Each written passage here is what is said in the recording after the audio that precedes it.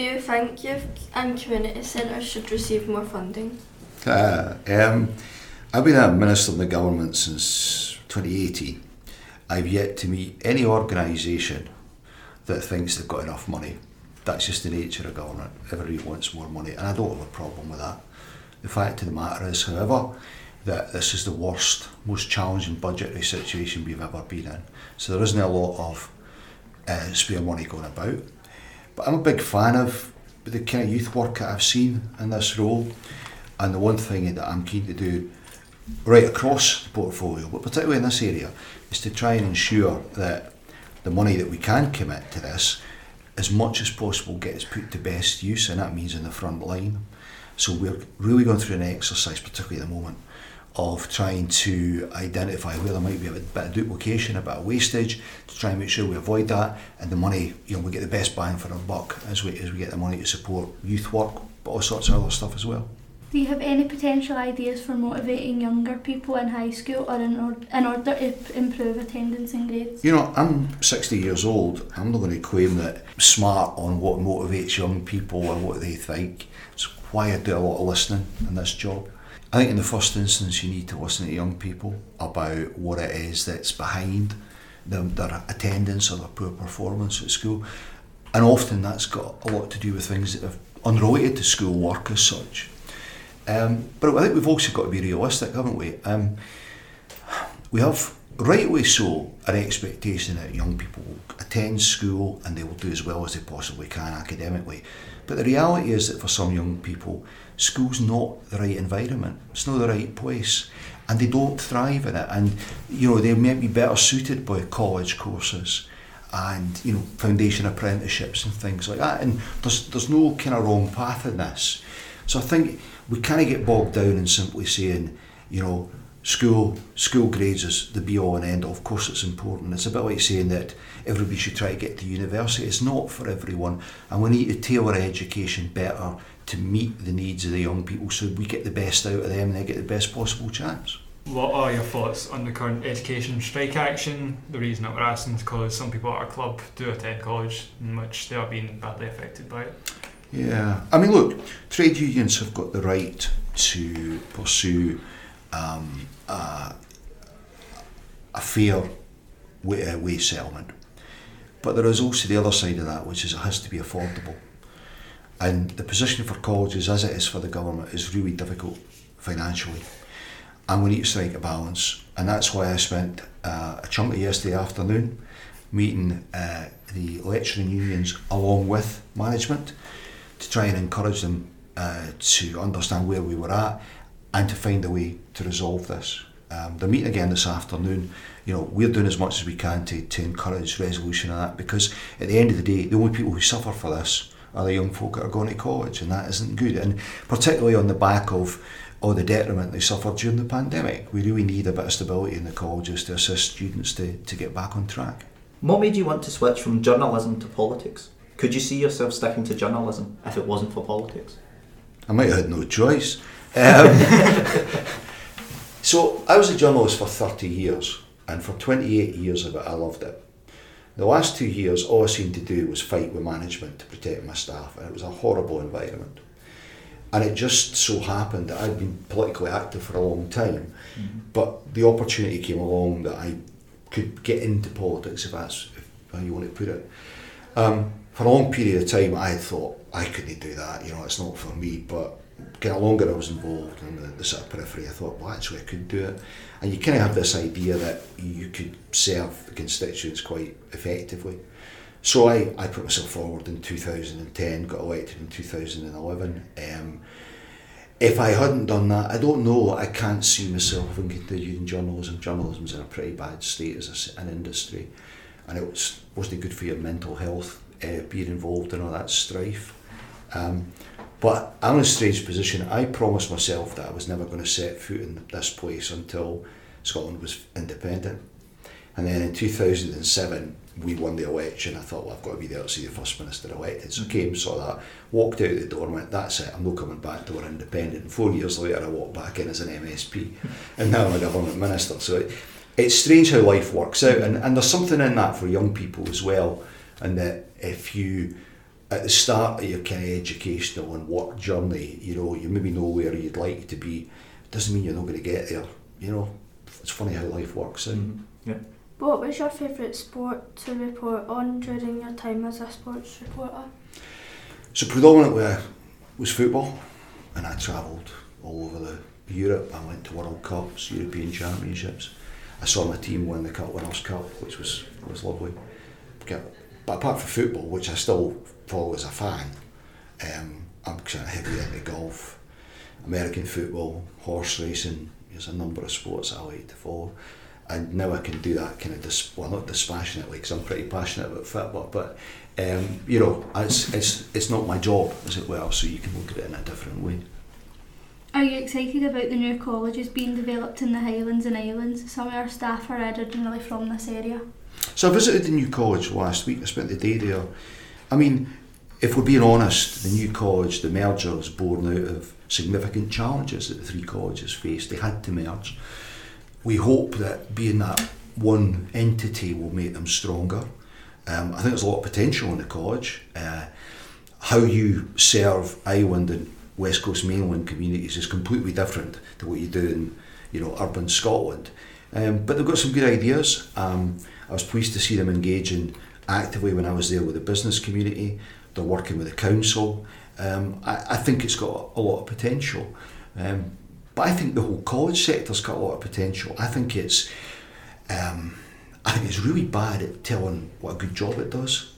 I've been blown away with some of the stuff I've seen in the colleges when I visited, but you hardly ever hear about it. They don't blow their own trumpet. So, we're doing a lot of work trying to make the colleges more financially stable and stronger for the future, so they're there as effective as they can be for our young people.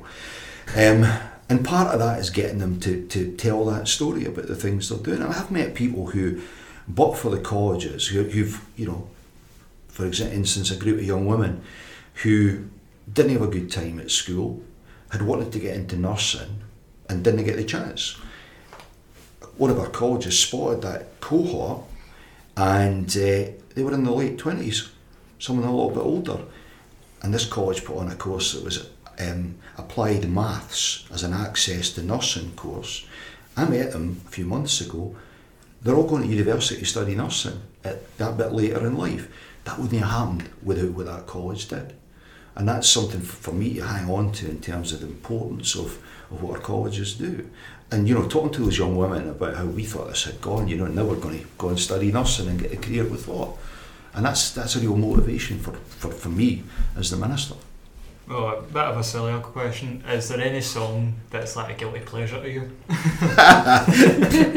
So I'm a musical snob, right? I am, I hate pop music, that stuff. I'm the Jam, Paul Weller, Ocean Colour Scene, Manic Street Preachers, real music as I would call it. But I suppose if I had a guilty pleasure, my dad was a huge Frank Sinatra fan, and there's a song Sinatra did called Let Me Try Again, which is probably what would be my top 10 of favourite songs. So it doesn't really sit with my normal musical taste, but I suppose that's my guilty pleasure. Absolutely. And kind of less serious, but let's say a little bit more serious than a guilty pleasure song. If you could be any movie or TV show character, who would you be? Well, I'm a big Star Trek fan, so I suppose it's a toss-up between James T. Kirk and Benjamin Sisko. Okay. But given my age, it's probably James T. Kirk. What advice do you have for young people who are currently trying to figure out what they want to do when they leave school? It's a really topical question, because the thing that's most occupying my time just now is on the back of the James Withers review, where he recommends a proper national career service. It's what I'm probably most thinking about how we assist our young people to make the right choice for them. Because right now we're not reaching everybody, and I'm concerned that a lot of young people are not maximising their potential, but also sometimes going down the wrong road. Because it's a fact, and I hear this from young people, that some parents are still pushing their kids to university as being still that gold standard in their view. And actually, young people themselves want to go and get apprenticeships and start earning a living. And chatting to some young people in Ayrshire the other week and asking them, what they would want out of the career service. They said they want it to be told, these are your options, this is your skill set, this is your kind of academic strengths, these would be your options, but not just, you could do this college course, you could go to university, you could go, tell us what that will lead to, where would it lead to, but also, how much money we're going to make, how good a living is it going to be? And I guess that's what we're going to aspire to deliver for our young people. But from my point of view, probably the best piece of advice is something I said earlier. Just because you don't get where you want to at the start doesn't mean you're not going to get there. And I know that sounds a bit trite, but that's me, that's what happened to me. I had a place at university studying electronic engineering, and that's what I wanted to do. And I struggled with maths, and I failed my maths higher, and I went to resit it, and I realised halfway through I was never going to pass it. So you have to start thinking about what you're going to do as another career path. I had edited the school magazine for 2 years. I'd never thought about journalism, never in a million years. I passed the entrance exam to go to Napier to study journalism as an alternative, and then got the offer of a job. I took the job. 2 weeks in the job, I started covering my own football club, Aberdeen. That became my job, covering football, and I had a 28-year career out of it. Mm-hmm. And then I've ended up in politics. And if you'd asked anybody in my modern studies class when I was 16 if I ended up in politics, they'd have gone, aye, absolutely, because I was obsessed. I never got into politics till much later in life. I'm fortunate to do the job I do. I really enjoy it most of the time. I'm 60 years old. I'll be 61 next month. A lot of people at my age are kind of coasting down to retirement. They're just filling out their last few years. I actually really enjoy my job. I'm very fortunate, but the path to get here wasn't an obvious one, and I think that's the message for young people, that you might not crack it at school, you might go to college and it's not the course you wanted to do, but ultimately if you focus on it, you've got the right sort of strengths, you will get there for the most part. And I think that's the thing, and it's also important to tell young people that and university's fantastic, and it's the right thing for a large number of people, but it isn't everything. There's nothing wrong with going and getting a job. There's certainly nothing wrong with going and getting an apprenticeship or going to college. It's about what is the right outcome for that young person, and my job as a minister is to try and improve that offering for the young people in this country. Well, if we've got enough time to jump on my question, what made you realise politics was right for you, and would you say any prior experience kind of helped you towards that path? Prior experience, I suppose the analytical side of being a journalist is helpful in kind of dissecting what you're being told, working your way through it. That's been helpful. But I guess you've got to care.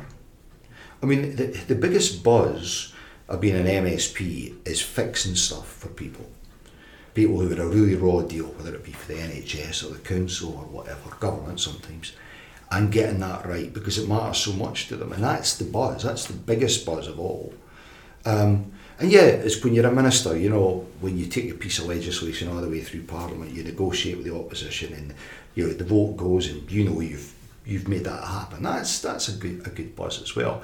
But I tell you what, see, as a minister, I have not enjoyed myself before as much as I am now.